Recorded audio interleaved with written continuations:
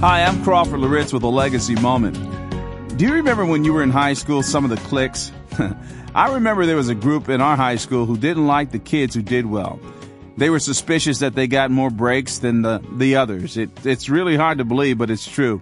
Some people will not like you because you have more recognition, or you've accomplished more things, or your life is different than theirs, or because your life and witness are disturbing their agenda. We tend to think the favor of God means there's no hassles, and that we can just serve God in this sort of ideal, protected cocoon where we won't feel any heat or pressure. As I read my Bible, that's not necessarily true. Sometimes the favor of God brings opposition.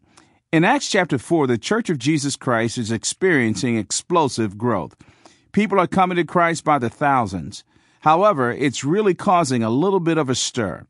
They're upsetting the religious establishment. The priests and the Sadducees are saying, hey, look, we're losing our power base. These people are more popular than we are. So they decide to come after them. Listen to Acts chapter 4, verse 3. And they arrested them and put them in custody until the next day, for it was already evening. They're being blessed, and yet bad things happened to them. God was favoring them, and yet the religious leaders were rejecting them. So you see that we cannot look to the response of people as the barometer for determining the favor and blessing of God. Well, here's what I want you to remember today.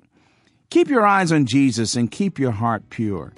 Pursue faithfulness, and no matter what others say or even do, you'll experience the favor of God. That much is guaranteed. More information about the ministry of Crawford Loritz can be found online at livingalegacy.org.